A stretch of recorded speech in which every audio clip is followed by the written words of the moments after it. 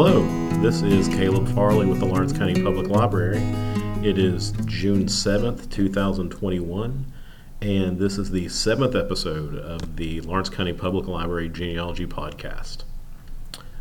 This episode is going to be kind of a follow-up to the previous one. I did it on a steamboat captain that lived here in Lawrence County named Milton Freeze.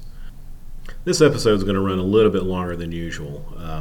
I've got a lot of stuff in it that I'm going to cover. We have an interview with a local author. I've got some stories about the river, some information about the bridge, information about the dam here in Louisa, a little bit of everything. It was really fun researching this one. And as always, if anybody listening has a certain topic they would like me to cover in an episode, feel free to shoot me an email. My email is Caleb, C-A-L-E-B, at lcplky.org, or give us a call here at the library, 606-638-4497. Just to plug it, we also have a library Facebook page for the library itself and for the genealogy page. All you have to do is look for Lawrence County Public Library or Lawrence County Public Library Genealogy. The interview I did for this episode was with Jack Dickinson. He is a local historical author out of Huntington, West Virginia. Jack wrote a book with his wife, Kay Stamper Dickinson, in 2019 called River of Sandbars, and it is about the steamboats and their captains and pilots on the Big Sandy River. The book has a lot of really good information in it, and if you're interested in reading it, we actually have a copy here in the library for you to check out. Just a little bit of an update about what's going on here at the library. We are open to the public now, regular hours, 9 to 5. Our summer feeding and our summer reading programs have also started. With summer reading, we have programming going on in the library every day of the week. I've also started some of my adult programming.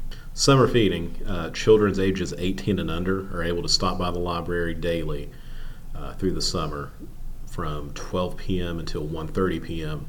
and pick up a hot meal. The meals are prepared by Dee's Drive-In, and we have a menu up on our website so you know what we're going to have that day. It's open for anybody that is 18 and under. Parents can come by and pick up meals for their kids if the kids aren't going to come into the library. And they've changed the restrictions this year so you don't have to eat it on site. You're able to take the meals home. Some of my programming, Tech Tuesday is now Tech Thursday, and it's a little bit different. I'm going live on Facebook, and I'm showing off usually some free software or a website that you can use, and I'll answer any questions that people put in the chat attached to the live video. This week on Wednesday, I'm actually doing a Dungeons & Dragons for Beginners program. I've been playing Dungeons & Dragons for about a year now, and I really enjoy it. I've got some friends that play it with me that we all really enjoy it. I would love to start it as a library program. The thing with that, you kind of need consistency with who is involved in it. So I'm just doing a couple intro kind of beginner programs this month showing you, this is what you need to play the game. These are some basic rules in the game. You won't actually be playing the game while I'm doing the program. It's just kind of showing you what you do. This is trying to build up interest and see who would be interested in doing an actual game here at the library. Hopefully as a program that would meet up, every couple weeks or once a month or so. I'm also doing a monthly genealogy program the first Friday of every month, and each one will be on a different topic. I had one scheduled for the beginning of this month that was kind of an overview of what we have access to here at the library, some of the different materials that we have in our collection, stuff we have available online. I'm thinking I'll do that one again next month. We didn't really have a big turnout for the first one, so I think I might do a repeat of it and hopefully get the word out for it a little bit more. I'm also going to be doing something I've wanted to do for a while now. Every other Monday, starting this coming Monday, June 14th, I'm doing cult movie classics. Dina has started doing kids movies throughout the week, so I figured I might as well do something for the parents. The first one I'm showing is Ferris Bueller's Day Off.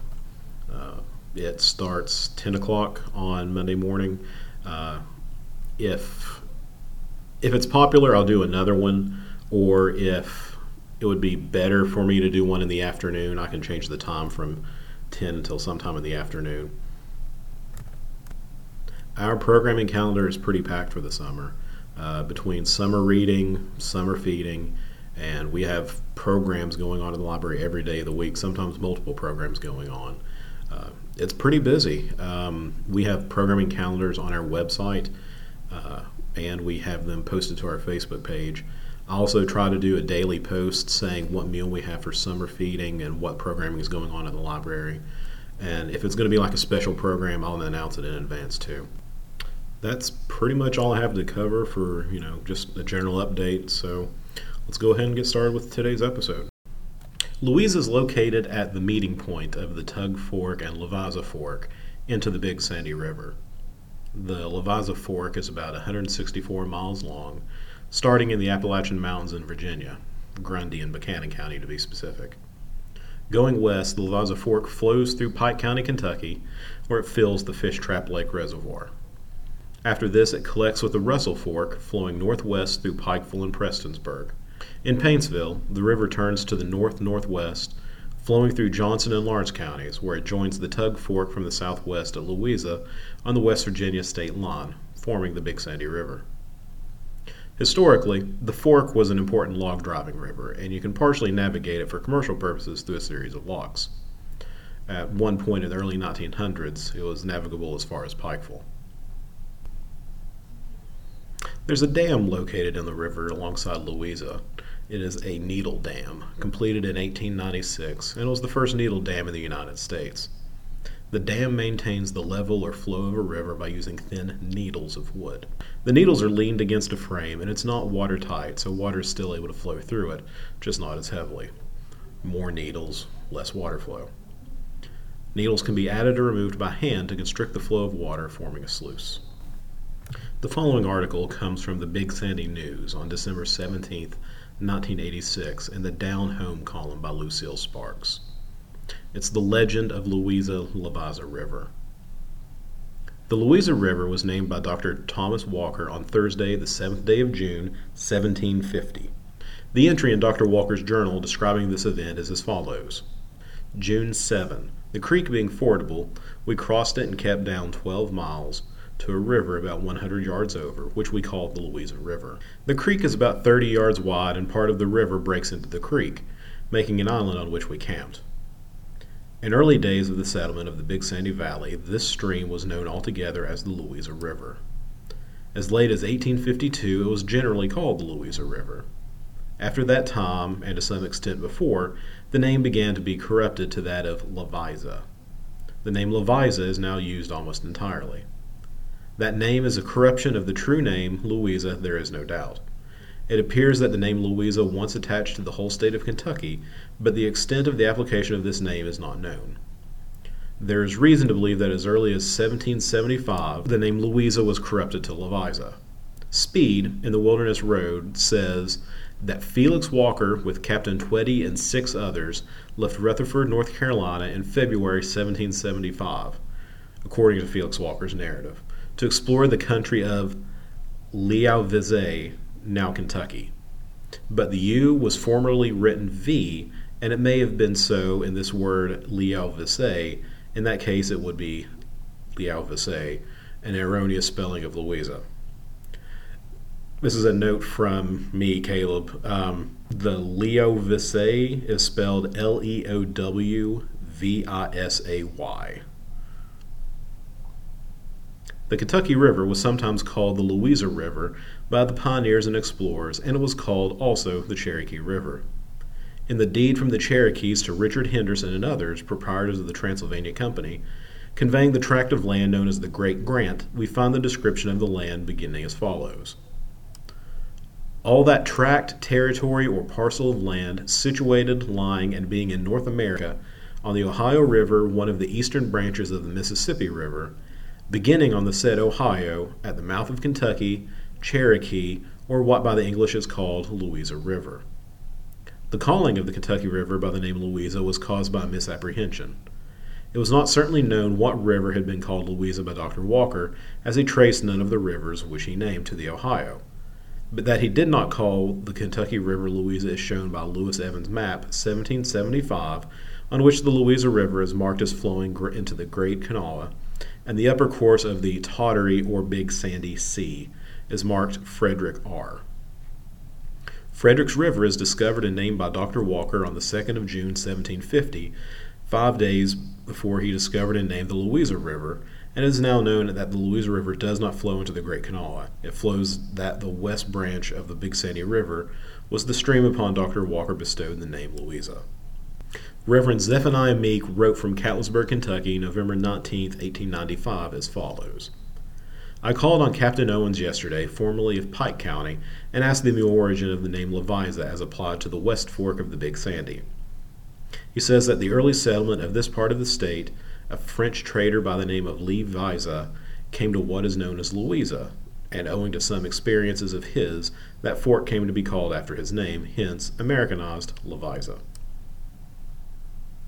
There may have been a French trader at the forks of the Big Sandy River by the name of Louisa, but the word of Captain Owens is all I have found of that fact. If there was such a trader, he was not prominent enough to change the name of a river or to have his name attached to it. The I in French is E in English. Anglicized, the Frenchman's name would have been Levesey or Levesey. Louisa could not possibly have come from it. The explanation of Captain Owens is a very improbable one. John P. Hale, in his Trans-Allegheny Pioneer, says the Louisa or Louisa fork is said to mean the picture, design, or representation. It was so called by an early French explorer in that region from Indian pictures or signs painted on trees near the head of the stream. These painted trees were found to be in early times all along the Louisa River from the mouth of the Big Paint Creek, where they were most numerous, to its head. Christopher Gist was on the Pound River in 1751. The entry in his journal for Wednesday, April 3rd is as follows.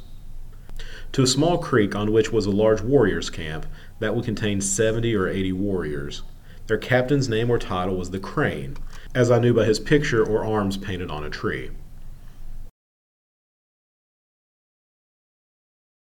Darlington says, this was on the stream called Indian Creek, the middle fork of the Big Sandy in Wise County. The crane was a totem or badge of one of the Miami tribes, also of the Wyandots. A common practice among the Indian tribes, with war parties at a distance from their home, was to paint on trees or rocks a figure of warriors, prisoners, animals, etc., as intelligible to other Indians as a printed handbill among the whites. Darlington is in error when he says there was totem of the crane among the Wyandots, but they had a chief named Tarhe, or the Crane, who was old enough in 1751 to have led a hunting party, or even a war party into the wilderness. He became head chief of the Wyandots of the death of the half-king. It might be possible that these early paintings suggested to some of the early explorers and hunters some such name for this stream as Device Fork, or Device River, or Device's Fork, or Device's River, and that such name or names finally assumed the form of Louisa Fork. There is only suggested as a remotely possible origin of the name Louisa. This is only suggested as remotely possible origin of the name Louisa. It is far-fetched. There is no probability at all that such is the origin of the name. That Louisa is a corruption of Louisa may be accepted as beyond dispute or question. Dr. Walker gave this river the name Louisa in honor of Louisa, the wife of the Duke of Cumberland, it is said. Louisa is a good old English name coming down from a more ancient people. It is a name of much beauty, and it was in great favor with our ancestors. It should be restored to the river to which Dr. Walker gave it. The Louisa Fork should be called the Louisa River. The Tug Fork should be called the Tug River. The river formed at their junction should be called the Big Sandy River. This was by Lucille Sparks. K. Stamper Dickinson and Jack L. Dickinson published River of Sandbars, Boats on the Big Sandy River and Their Captains and Pilots in 2018. It contains 286 pages of research detailing the history and sometimes autobiographic stories of the captains and pilots of boats on the Big Sandy River, dating all the way back to 1674 when Gabriel Arthur crossed the mouth of the Big Sandy. The first group to travel by boat to the Big Sandy was a group assembled by John Peter Sally in 1742 with John and Josiah Howard. Dr. Thomas Walker and his group entered Kentucky through the Cumberland Gap in 1750, going down the Middle Waters and onto the Big Sandy. Dr. Walker is credited with naming the river the Louisa River, later known as the Levisa River by the 1820s. From 1767 to 1770, George Washington explored and surveyed the Big Sandy Valley. He surveyed a tract of 284 acres for John Fry, located on both sides of the Big Sandy River at its forks. This is where Louisa sits today. Washington was mostly on the lower part of the river, while famed explorer Daniel Boone, with William Hill, hunted and explored the upper reaches of the river. Over time, the river became used as a transport route for trade. Towns started to pop up along the river, which is why you see most of the larger towns in eastern Kentucky located next to a water source. Prestonsburg in Floyd County, Catlettsburg in Boyd County, although it was Greenup County when it was first established, and Louisa here in Lawrence County. Charles Vancouver and 10 other people established a settlement in 1789 at the junction of the Tug and Big Sandy Rivers across from Louisa on the Virginia, now West Virginia, side of the river. One settlement that came from this was known as Cassville, later to be known as Fort Gay in Wayne County. There were a lot of different types of boats used on the river, and some of the earliest were known as pirogues. This is a term you still hear further down south. They were long and narrow, dug out from a tree trunk, and these are the kinds of boats that Lewis and Clark used in their expedition. Another boat from around the same time was the bateau, French for boat. It was a flat-bottomed boat pointed at both ends, and just like the pirogue, some places in the southern United States still use this term for flatboats, but around here we just call them John boats.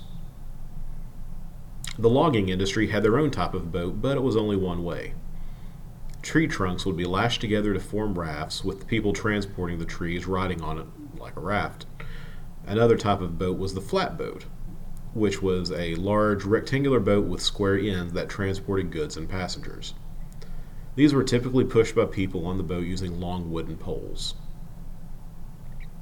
Both of these boats were mostly one way, as once they got to their destination, they would either be unlashed or taken apart, and the wood be used for lumber.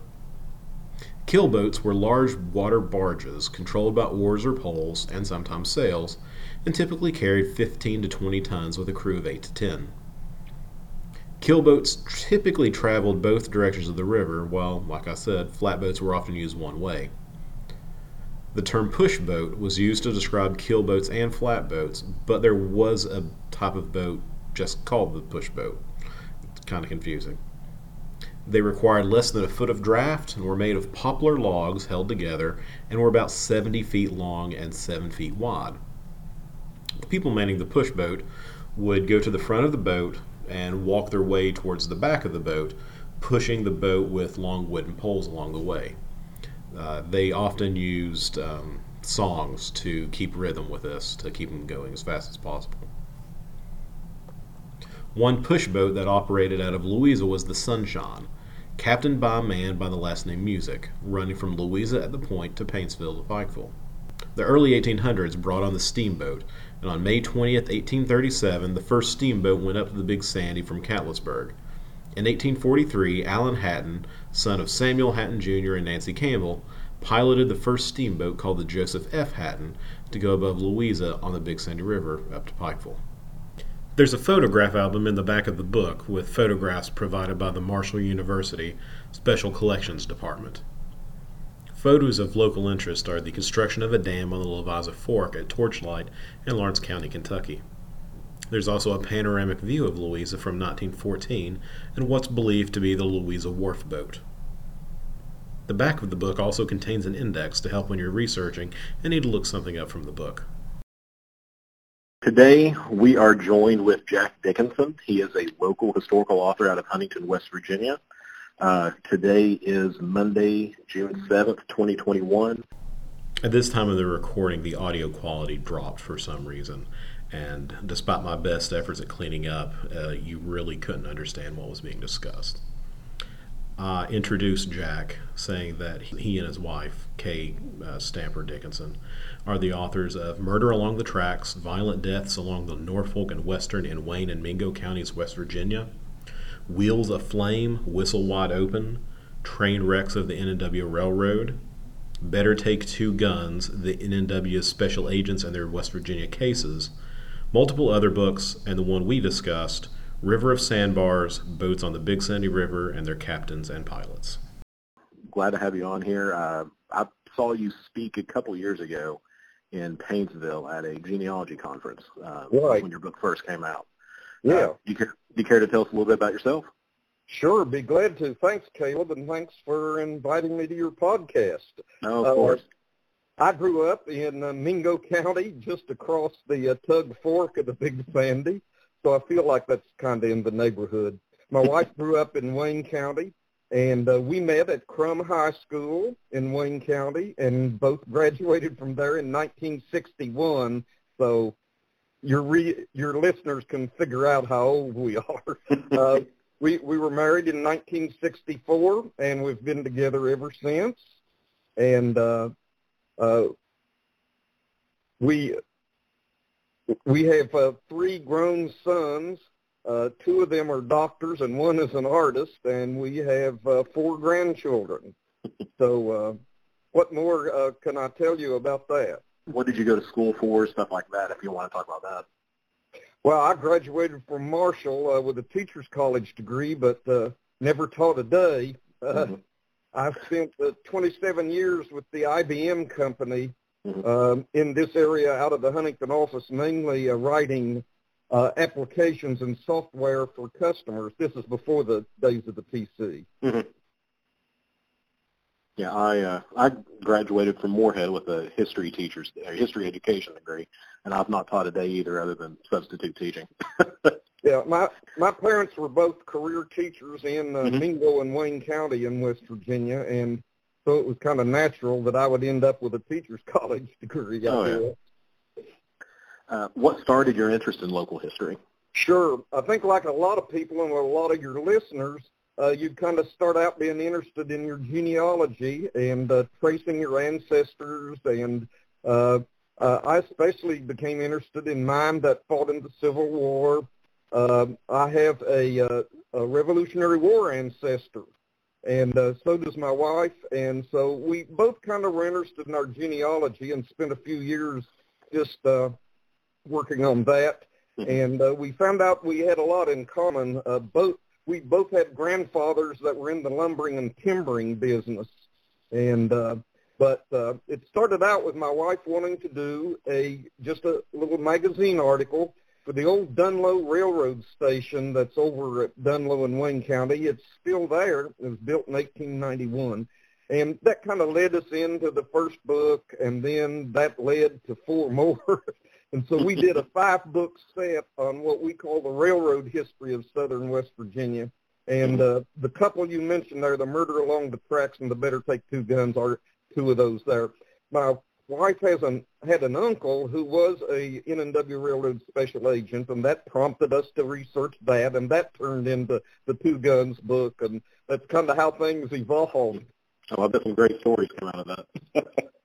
Let me tell you, the railroad life in the West Virginia side of the river, which was the N&W, and of course on your side of the river it was the C&O. But the early years around the turn of the 20th century, it was, it didn't look like Wild West, but there was Wild West incidents of I believe it. Shooting, murders, fights, and all kinds of stuff that I think a lot of people are interested in. Definitely. I know we have, I think, 4 or 5 of your all's books in our collection. My wife available for checkout. I knew you had some of them other than the River of Sandbars book, but I couldn't remember how many. Oh yeah. It always seems like at least 1 or 2 of them are checked out, so they're fairly popular around here. Great, good to hear. So the last book that you put out, The River of Sandbars, It's, boats on the Big Sandy River, which, goes right next along Louisa, and they're captains and pilots. What got you interested in that topic? Well, once again, it's kind of that where you get led off in the tall grass, and it ends up to be a better story than what you were originally on the road for. Right. One of the last books we did on the West Virginia side of the Big Sandy and the Tug Fork, we decided to do a book on lumbering and timbering because, as I said before, both our grandfathers had been involved in that and been in the lumbering and timbering back in the early 20th century. And what we found out was so interesting was how they got logs to the river. And what they did was they made log rafts. And this is all the way up the Big Sandy, the Tug Fork, and the Levisa Fork. They would build log rafts and float them down to Catlettsburg. And, of course, that was an adventure in itself, and you could only do when the water was up fairly high. But once the log rafts got to Catlettsburg, there was a little fleet of small steamboats, tugboats, whatever you want to call them, that maneuvered the log rafts around and then took them out in the Ohio River. And there was one big sawmill operation at South Point, but the really big ones were at Cincinnati. And these little boats were something else. And my wife really got interested in those boats, and she started finding them and some of their captains, and then she started finding boats that had nothing to do with the log rafts, but they were really interesting that operated around the Catlettsburg area. And our files started to get bigger, and I told her, I said, this is another book entirely. So that's kind of how we ended up into that. And my wife gets the credit in the Sandbar's book for the captains. That's really the part she liked, was researching them and their families. And I know your old buddy, Captain Milton Freeze, that I understand you did a podcast about him. He was one of the very most interesting boat captains on the river, no question about it. Yeah, I read through his obituary, and he had a very interesting life. Well, the thing I found interesting was during the Civil War, he had that store at Prestonsburg? At Prestonsburg. He had it sounded more like a store and an outpost anyway. But that's kind of how we got into the steamboats and their captains. The logging book on lumbering and timbering on the West Virginia side came out in 2016. And as soon as that came out, then we were really into it on working on the Big Sandy boats.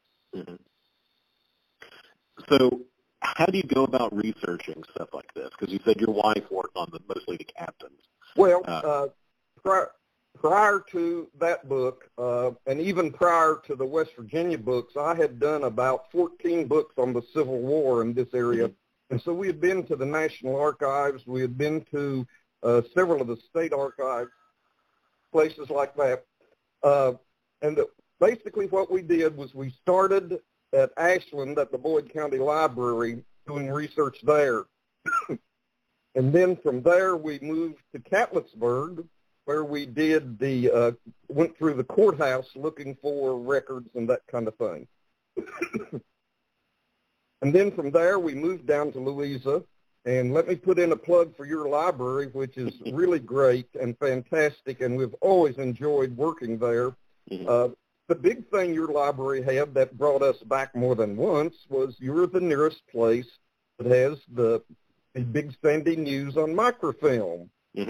And that's a great research tool. Yeah. And just to let our listeners know, the Big Sandy News on microfilm, we have that from 1885 when the newspaper started up through, I believe, 2008. But we have hard copies for everything else. And I've actually recently finished indexing all of the obituaries in the Big Sandy newspapers up to date. Oh, outstanding. Yes, that's a great research source. Yeah. We already had part of it up through, I think, the 2008 done, but I went back and I started getting the hard copies and pulling out every obituary page and making note of the information in that. And it's, other than the issues that are missing, it is complete. Oh, excellent. That's a great research tool, and we spent a lot of time there. I think that's where we met you, as I recall. We've met. on one of the trips. And so what we did in Louisa was we went to your library and we went through that courthouse. Then we moved upriver and did Paintsville, Prestonsburg, and Pikeville, the same thing. We went to the library and then the courthouse in each one of those and gathered records. And then we found some other sources that weren't immediately in the Big Sandy Valley, but, for instance, the Western Kentucky University at Bowling Green has a file of a large file of steamboat pictures, which we were able to pay them a fee, of course, and use those in the book. The other thing they had was around the turn of the 20th century, when the locks were being built on the Big Sandy, the Corps of Engineers kept logs of the boats that passed through. They kept records of the boats that passed through the locks, and that's a great tool, because when you're in doubts about things, you can actually tell this boat was actually here on this date passing through this lock. Yeah, and you could probably use that to track down like how far along the river they traveled too. Yeah, well, that's a little more difficult, but yes. And so that was another source. And another source we found was a magazine that was published back in the early 20th century up through the 1950s, I think, called the S&D Reflector. And the S&D was the sons and daughters of the Rivermen. And it's just a great source. And one of the things we found in that was the diaries of one of our boat captains named Jesse Hughes. And Jesse Hughes, his boat was the Cricket, and it was a small stern-wheel steamboat. And in the early 20th century, about, let's say, 1901 to about 1905 is when he spent a lot of his time up and down the Big Sandy. His diary is where we found about the boat races. And I remember you talking about that in the genealogy presentation. Yeah, this is not like the big formal races of the big stern-wheel steamboats on the Mississippi River you see pictures of. Jesse Hughes would take his boat to Ashland and gather up freight and passengers, then come back to Catlettsburg, pick up freight and passengers, and frequently there were other boats doing exactly the same thing. And they would yell at each other, "Hey, I'll race you to Pikeville." And that would take, of course, that didn't happen in one day, as you might imagine. It took 2 or 3 days. And so it was an informal kind of thing, was, well, you beat me again, I guess I'll race you back down to Catlettsburg. It was races like that, but it's every time I pass over the interstate bridge over the Big Sandy, my wife and I look and say it's hard to picture 2 steamboats racing up the Big Sandy, but it actually definitely. Were there any stories or anything from the diaries that you read that really stuck out with you, or some interesting stories that people wrote down or anything like that? Well, the Jesse Hughes diaries and the boat races. The thing that happened was when the steamboats were running, is what I didn't realize was it was very often in weather like we're having now, where the steamboats couldn't make it up any further than Louisa. So how that would work was the steamboats would come off the Ohio up to Catlettsburg, make it to Louisa, and they would unload everything, and they would take it further upriver to Paintsville or Prestonsburg or Pikeville on keel boats or flatboats upriver. And that's just something that fascinated me, that you would take a flatboat and try to push it up the Big Sandy from Louisa to Pikeville. But it happened evidently most years, because there would be times of the year that there was a steamboat designed specifically to run on the Big Sandy, and they were called Batwings. And they were little, small, relatively light boats that had one boiler. They had one paddle wheel on the outside that just flapped around, and they were called Batwings. Their advantage was they only drafted 11 inches of water. Oh, wow. So now your basic steamboat that's a stern wheeler like the Cricket of Jesse Hughes or those boats, they draft a little deeper, like 15 to 20 inches. So the the bat wings were also what was used around the Catlettsburg log rafts. Just Mm-hmm. little small. They're light. They only weigh about 50 tons, which doesn't sound light, but your big steamboats that run on the Ohio and the Mississippi are 300 to 400 tons. Oh my gosh. Yeah. So these are little guys that are fast and very light draft that they could get up the river. But Mm-hmm. I think that was interesting because they were only built for the Big Sandy that we know of. Yeah, I'd heard of, the bat wings before, but I didn't know they were specifically for the Big Sandy. That's really interesting. That's supposedly what it was. Is there anything from the book that you would like to talk about, or anything else from the book that you'd like to talk about? Well, I think the other interesting part that I think some of your readers and listeners will be interested in is how important the river and the boats were during the Civil War. Mm-hmm. In trying to move troops and freight, it was very difficult to go overland, let's say from Catlettsburg to Louisa or Louisa on upriver. And so by far the best way was to move it on boats. And both sides, Union and Confederate, used them. Both sides tried to burn the other's boats. Mm-hmm. And Colonel James A. Garfield, of course, was the head of the Union regiments in the area, and he was later the U.S. president. Mm-hmm. But your readers and listeners need to remember that there was a Union fort at Louisa called Fort Bishop. Uh-huh. And we've got one of those metal plaques that you see around about James Garfield down at the courthouse, too. Right. Well, Garfield took command of one of the boats. He was trying to get supplies and food to his outpost at Pikeville, and there was a terrible run on the river, and the boat captains wouldn't go. So Garfield, it doesn't say he put a gun to the captain's head, but that's what it was. He put his lieutenant in the wheelhouse with the pilot and said, "We are going." And after about a day of trying to get upriver and dodging logs, Garfield took over the wheel of the boat and said, "I'll take it from here." Oh, my gosh. I thought that was kind of interesting. And they made it to Pikeville and delivered their food and everything to his regiment up there. But there was also the Johnson County boat fight, which was, once again, the Union Army gathered up a fleet of 9 push boats loaded with supplies to push upriver, and they got stopped at Wireman Shoals, which I haven't found that on a map, but it's been described as being about halfway between Louisa and Prestonsburg, you think? Okay.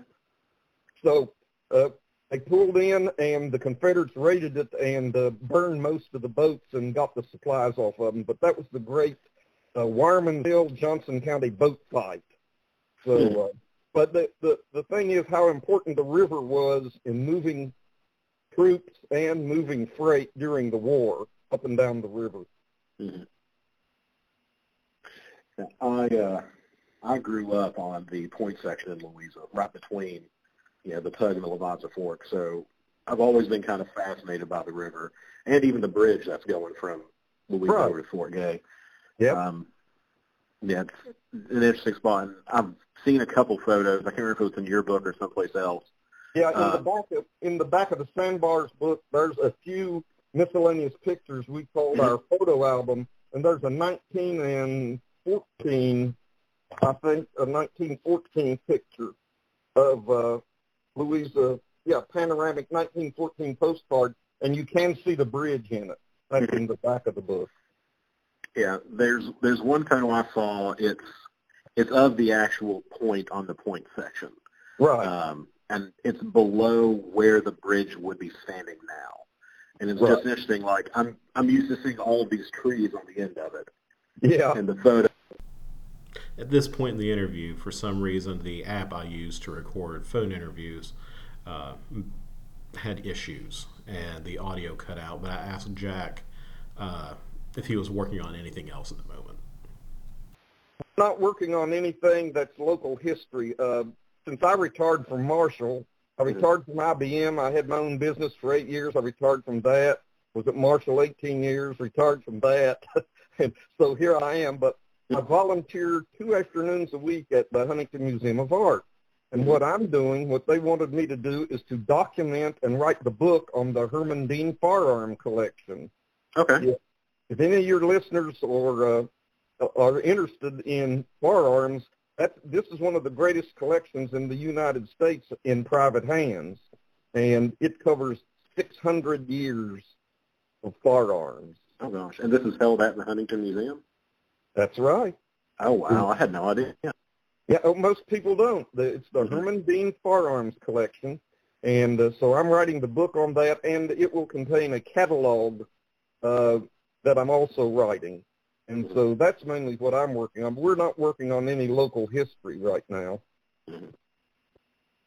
Now, if any of our listeners are interested in buying some of your books, how do they go about doing that? Oh, I thought you would never ask, Caleb. Thank you. I made sure to plug it in there.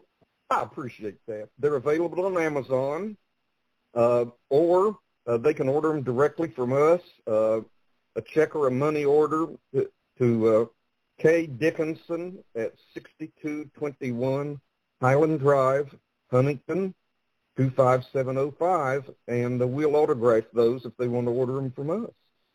Cool.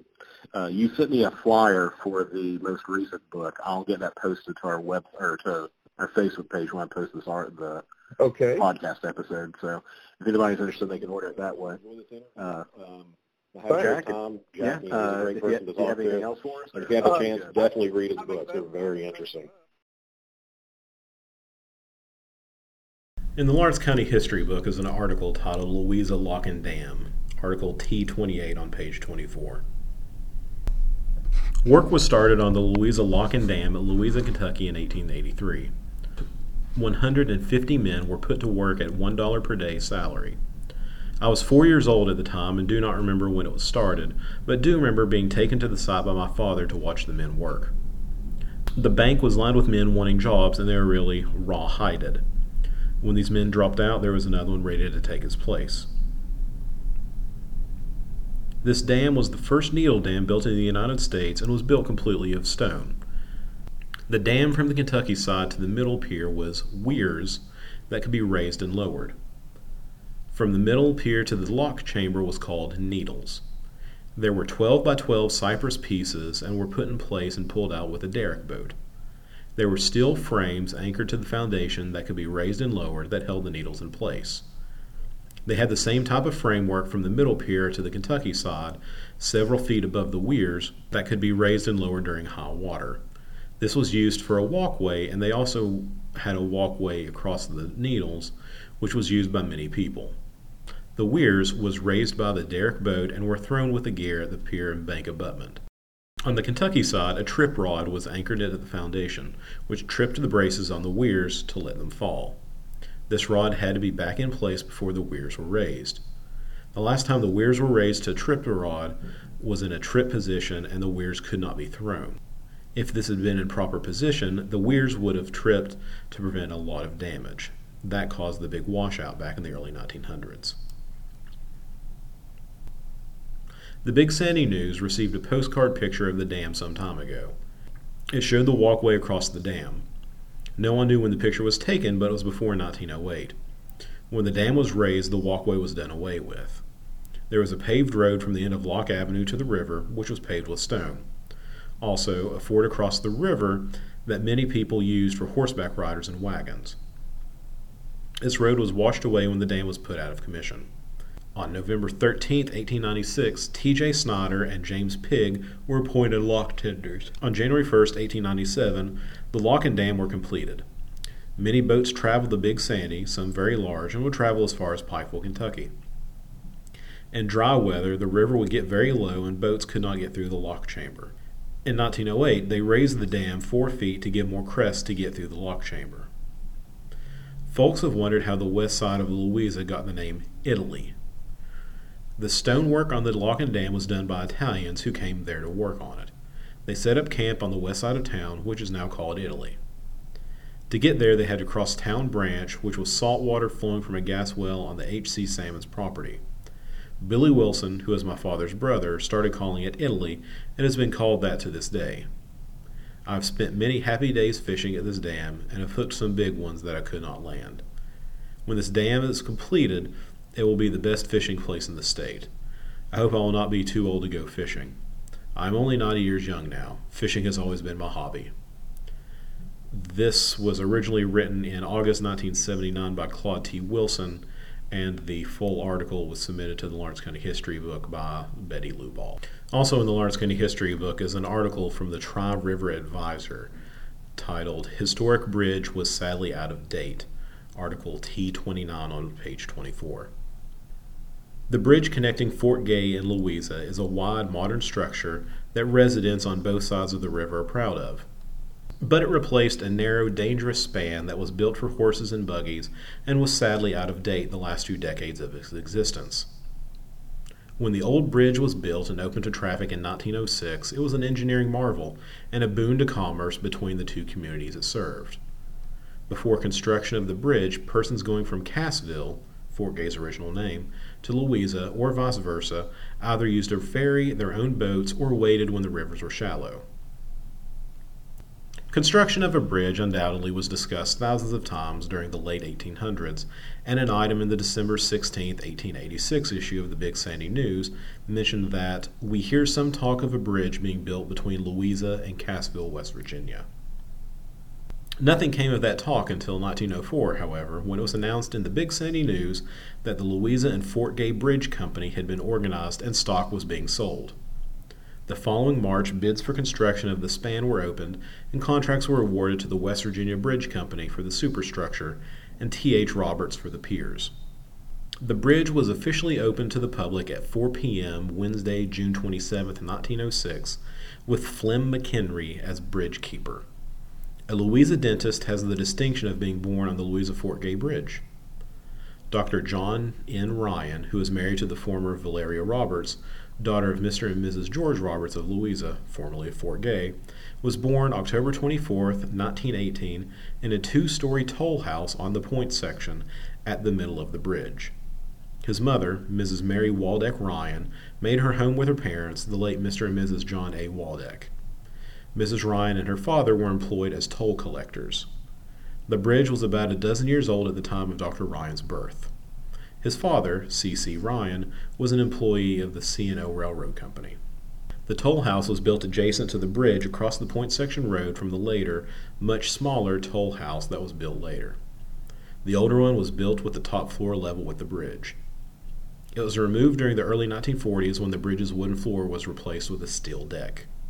Dr. Ryan lived in the toll house for about 10 years, during which time he saw an airplane fly under the bridge and a truck fall through the bridge floor. An Army aviator by the name of Major John Woods flew under the bridge in a biplane on the Louisa side in 1925 or 26. He made it safely under the bridge but narrowly missed power lines strung across the river downstream. A year or 2 later, young John and his grandfather were at the toll house when a large truck began falling through the bridge floor directly in front of the toll house. It was a chain-driven truck delivering groceries to the Louisa A&P store. The rear of the vehicle fell all the way through the bridge to the ground, but the front wheels and part of the cab remained on top. The driver and his helper jumped clear and were not hurt, Dr. Ryan recalled. The bridge reportedly was featured in Robert Ripley's Believe It or Not, syndicated to hundreds of newspapers around the world. The span was considered unique because it crossed 2 rivers, connected 2 states, 2 counties, and 2 towns, and had 3 exit entrances. The bridge was privately owned and tolls were charged at the rate of 3 cents each for pedestrians, 2 cents to go to or from the point section, and 15 cents for a car or driver plus 3 cents for each passenger. There were repeated attempts by various groups in the 3 communities, Fort Gay, Louisa, and Point Section, to get the states of Kentucky and West Virginia to buy the bridge and remove the tolls, but they were always unsuccessful. Finally, when Louis B. Nunn was campaigning for governor of Kentucky in 1966, he pledged that if elected he would free the bridge. Nunn was elected, and some 2 years after taking office, he announced that a new bridge would be built, connecting Louisa and the Point Section about 100 yards upstream from the toll bridge. The plans for the new bridge were dormant for several months, and then the owners of the toll bridge announced that if a free structure were built, they would close their span to all traffic, meaning that traffic could move from Louisa to the Point Section, but not to and from Fort Gay. The company and the two states then began negotiations, and in September 1971, it was announced that Kentucky and West Virginia were buying the bridge for $350,000, with West Virginia contributing $100,000 on the purchase price. On Thursday, September 30th, 1971, Governors Nunn of Kentucky and Arch A. Moore, Jr. of West Virginia crossed the bridge from Louisa to Fort Gay, paid their tolls, turned at Fort Gay High School in front of a cheering crowd of students and citizens, came back to the toll house, paid the final tolls to be collected, and got out of the car for a round of handshaking and pictures taken at the toll house. Ceremonies before a large crowd on Madison Street at the end of the bridge in Louisa marked the official purchase of the bridge and the removal of the tolls. On the speaker's stand with the governors and highway commissioners of both states were Mayors J.R. Hall of Fort Gay and Howard Queen of Louisa, Dr. James Vaughn of Louisa, Master of Ceremonies, Mrs. Curleen Rice, an officer of the Bridge Company, J. Lynn C., a leader of the citizens group active in getting the bridge freed, the Reverend Bobby Osborne, pastor of the Fort Gay Louisa Methodist Church, and the Reverend Lowell Langfield, pastor of the Louisa United Methodist Church. I grew up on the Point section in Louisa, and I never really thought anything weird about the bridge that connected the Point section. For those of you that aren't aware, the bridge has a turn in the middle of it. So it goes from Louisa, Kentucky to Fort Gay, West Virginia, and halfway across the bridge, you can turn to the right and go to the Point section. It's part of Lawrence County, just outside of city limits. I was talking to one of my friends when I was in college, and they asked me how to get to my house. And I said, oh, you get on the bridge to Fort Gay and you turn right in the middle of it. And they thought I was joking. So apparently bridges with right turns in the middle of it are kind of rare. Our bridge was actually featured on an episode of Ripley's Believe It or Not a long, long time ago. It's because it connects 2 counties, 2 states, crosses 2 rivers, has a right turn in it. I think that's all the specifics of it, just because it was such a unique bridge. One of the items that we have in our collection is a white binder titled Louisa Fort Gay Bridge. This binder was donated to us by Jalen C., who was the president of the Louisa Fort Gay Bridge Action Group. This is the group that helped get the current bridge that we have built back in the 70s and 80s. The bridge that was there before was deemed unsafe, and they kind of headlined the project, and the binder has a lot of correspondences between Mr. C and the committee and various elected officials in the area. Governor Arch A. Moore from West Virginia is in there. Ken Heckler, he was a representative and later Secretary of State for West Virginia, and even our governor here in Kentucky at the time, Wendell H. Ford. It's really interesting to get that kind of insight into it, why they wanted to get this bridge built, why it was so important to the community. It's just a really cool local piece of history that we have. The Louisa Fort Gay Bridge Action Group was made up of local people from here in Louisa and Lawrence County. The president was J. Lynn C., the Louisa Carpet Mills plant manager. Vice chairman was Olive West, a retired principal. Secretary was Mary Ann McNabb, the secretary bookkeeper. And the treasurer was Todd M. Ward, attorney at law, who I'm distantly related to. Ron Quazala was a radio broadcaster. William H. Jackson, attorney at law. Walt Whitaker, hospital administrator. Gail S. Taylor, cashier. Beulah Green, treasurer for the Junior Women's Club.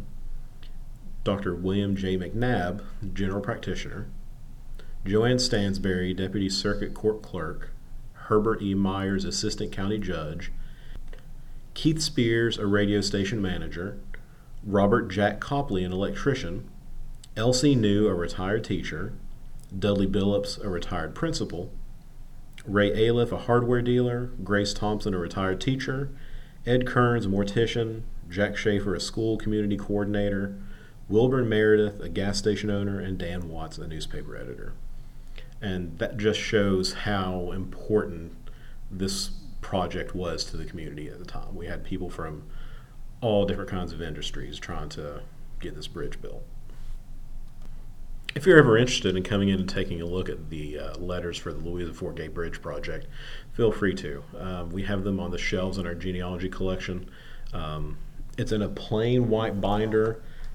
The spine of it says Louisa Fort Gay Bridge. It doesn't have a call number or anything like that. It's just a small collection that we have. And, just like any of our stuff in genealogy, feel free to come in whenever you want to and take a look at it. We're open regular hours now, 9 to 5. You don't have to make an appointment or anything like that to go to the genealogy room. It's completely open to the public. All right. With that, I will bring this episode to a close. Hopefully everybody enjoyed it. If anybody has any questions or they want me to research any certain topics, like I said, feel free to email me, caleb@lcplky.org, or you can give us a call, 606-638-4497. We have a lot of stuff going on this summer, so keep an eye on our Facebook page and our website, or you can stop in at the library and pick up a programming calendar. I've got one for my stuff. Dina has one for her kids and teen programming. So, yeah, hopefully we see you in the library. We are open regular hours now, 9 to 5. But I guess that's about it for me for today. Have a great day.